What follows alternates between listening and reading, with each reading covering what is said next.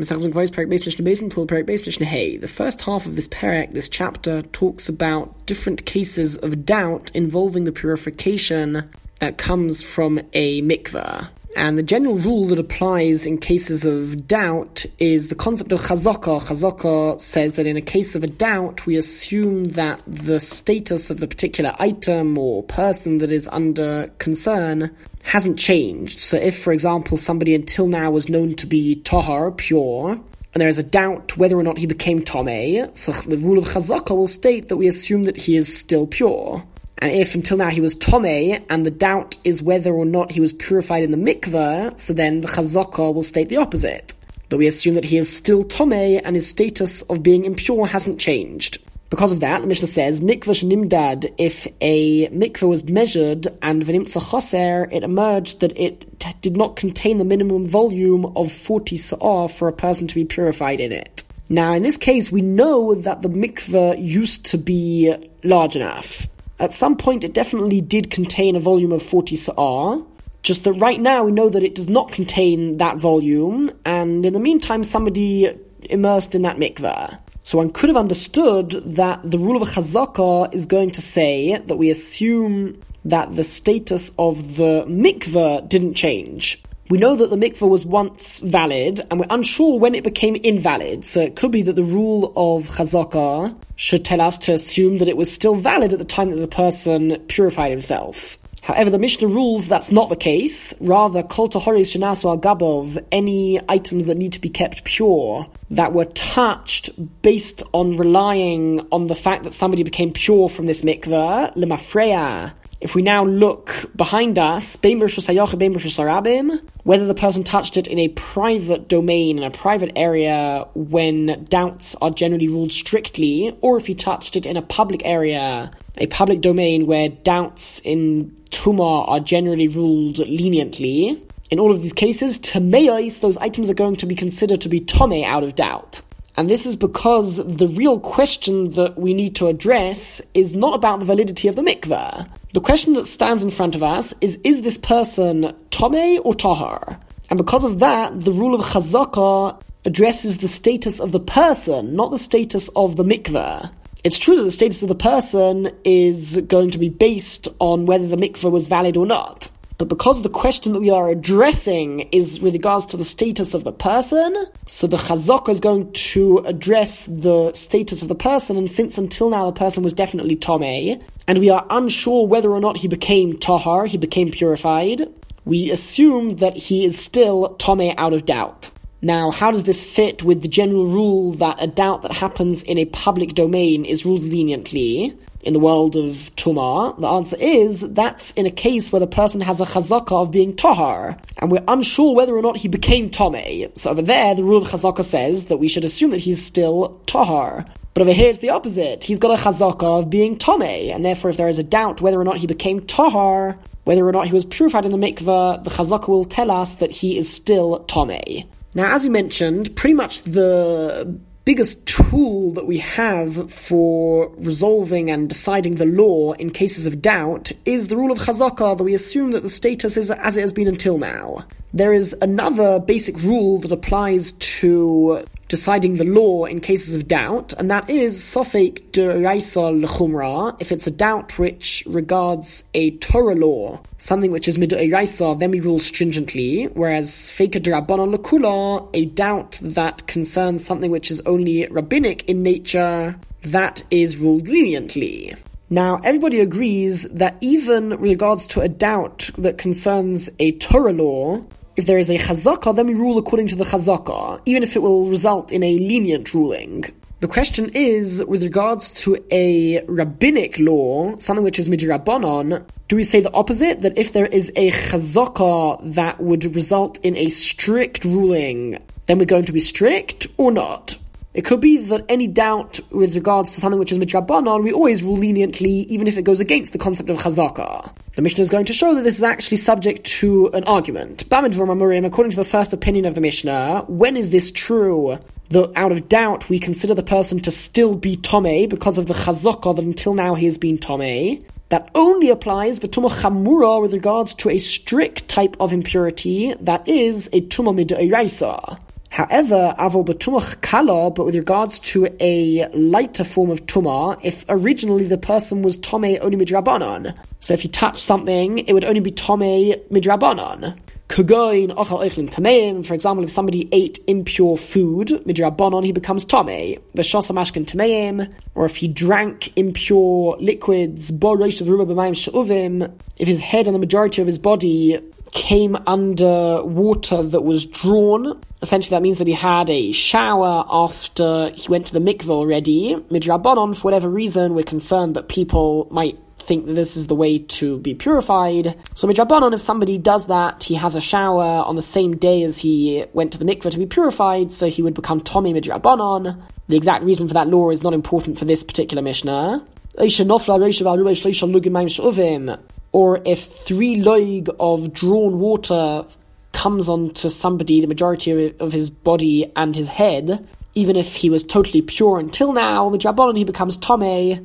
The exact reasoning for these 2 laws isn't important for us right now. The point is, the Mishnah just cited 4 examples where somebody is tomei midrabanan. The Yorad Litbol, and he went to the mikveh, and Sofek Toval, Svele Toval, there is a doubt whether or not he immersed himself and submerged fully, properly or not. Afilu Toval, or even if he definitely did immerse himself properly, but Sofek Yesh Barbarim Sofek Ein Boy, there is a doubt whether or not the mikveh in which he submerged himself had the minimum volume of 40 sa'ah, or shtei mikvahs, if there were 2 different mikvahs, echad yesh b'arbaim sa'ah v'echad she'ein b'ay, one of the mikvahs had the minimum volume, one of them didn't, toval be'echad mehem ve'nido be'ez mehem toval, and he immersed himself in one of them, but he's unsure in which one he did so. Sefekei tahar, in all of these cases, his doubt is ruled leniently in that he is tahar, even though he has a chazaka. Until now he was definitely tomei, and we have a doubt as to whether that it was tomei midrabanan, and we have a doubt as to whether that status changed or not. According to the first opinion of the Mishnah, the rule that sfeika d'Rabbanan lekula, we rule leniently in cases of doubt of a rabbinic law, is even in the case where it comes against the chazaka. However, on this point, Rabbi Yossi argues, Rabbi Yossi metame, Rabbi Yossi says that the person is considered to be tomei still, midrabanan. Rabbi Yossi Omer, because Rabbi Yossi says, Kol dover shu b'chezkas tuma, anything that has a chazaka of being impure, la'olam hu b'fsulai, always remains invalid and impure, ad she'yivada sh'tahar, until it is known definitely that he became pure. Now, since this is the reason for Rabbi Yossi, it goes without saying that avol sefeika litame, if there is a doubt as to whether or not something became tomei midrabanan, or ulatame, if there is a doubt with regards to whether something which was definitely tomei made something else tomei midrabanan, tahar, those cases of doubt are going to be ruled as lenient even according to Rabbi Yossi, because over there the item which is under doubt has a chazaka that until now it has been pure. And the point of the Mishnah is that even if this doubt occurs in a private area, in a private domain, and with regards to doubts of tumah midoraisa, it is learnt from Pesukim that doubt is ruled stringently. Over here that we're discussing a tumah midrabanan, we go with the regular rules of chazaka, and if the person had a chazaka of being pure, and we're unsure whether or not the item had a chazaka of being pure, and we're unsure whether it became tomei or not, regardless of where that doubt occurred, the item will be ruled pure because of its chazaka of being pure until now. Mishnah Gimel. The Mishnah brings another example of a doubt with regards to a mikveh, whether somebody was purified in a case of a rabbinic law. And the truth is, the Mishnah in Maseches Taharos lists 12 cases of doubt, most of them being in the world of tumah, that are ruled leniently. And one of them is Sfeik Maim She'uvim, a doubt with regards to Maim She'uvim, drawn water, that means water that has been collected in a container and is then added to the mikveh. The law is that midrabanan, although once there is a fully valid mikveh, adding drawn water, Maim She'uvim, does not invalidate the mikveh.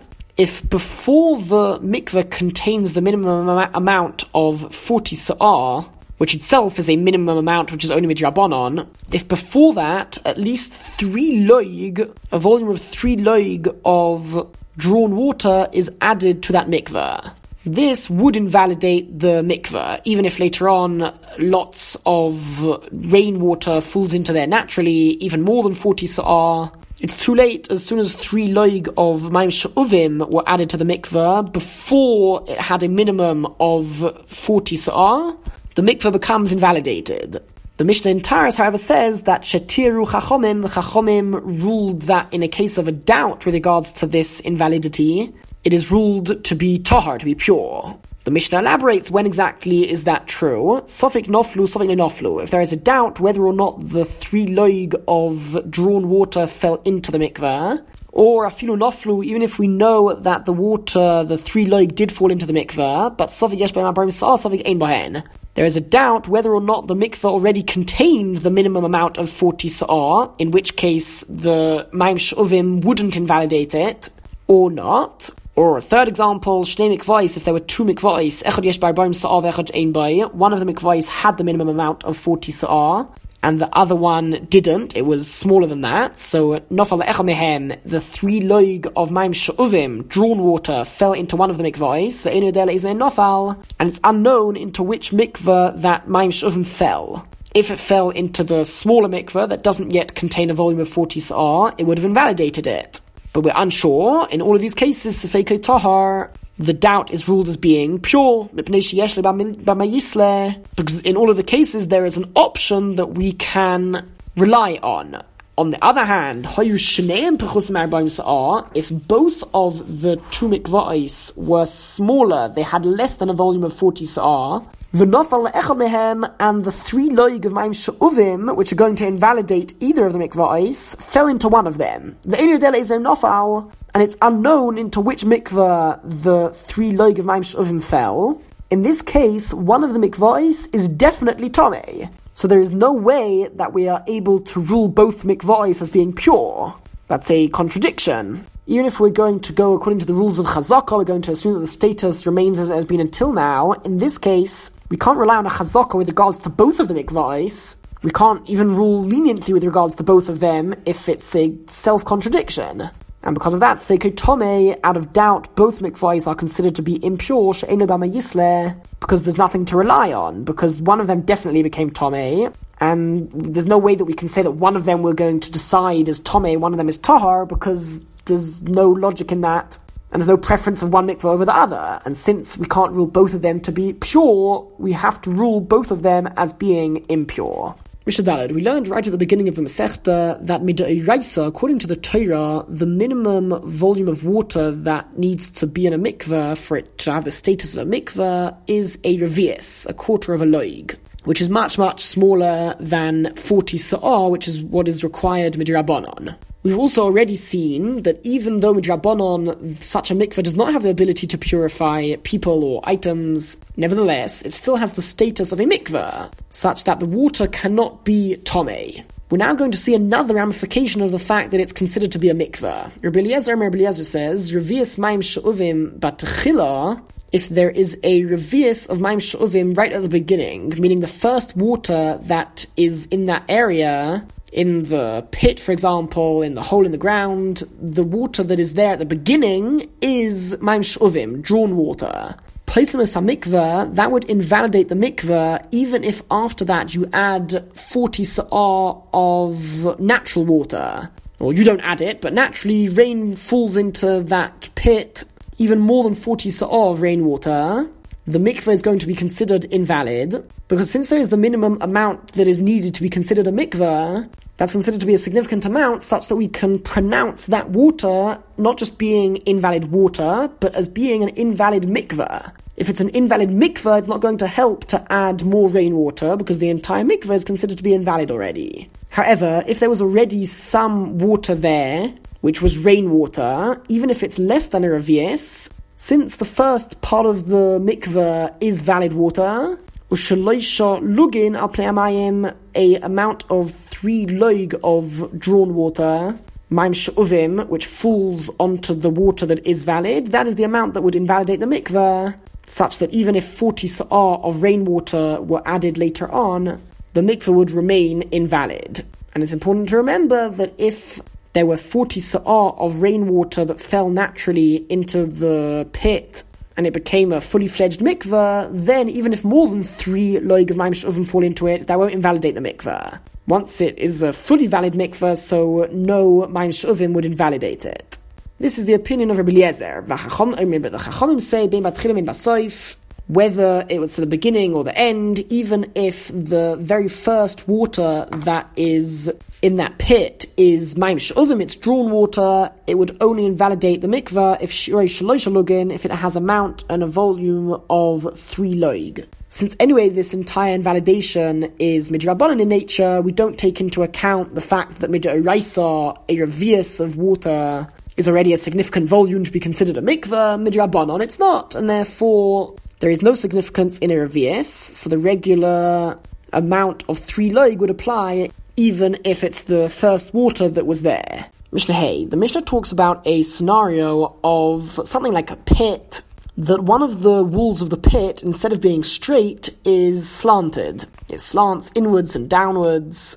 And mikvah sheyesh bo shalish gumos, this mikvah has 3 holes in the slanted wall. Holes which are able to contain water themselves. And shalmaim she'uvim shal loig loig, there is drawn water in each of these holes, and each of the holes contains a loig of drawn water. Altogether, there are 3 loig, there's 3 loig of drawn water in this mikveh, and the drawn water was there before the rain fell into the rest of the mikveh. The question is whether these 3 holes of drawn water are going to together invalidate the rest of the mikveh.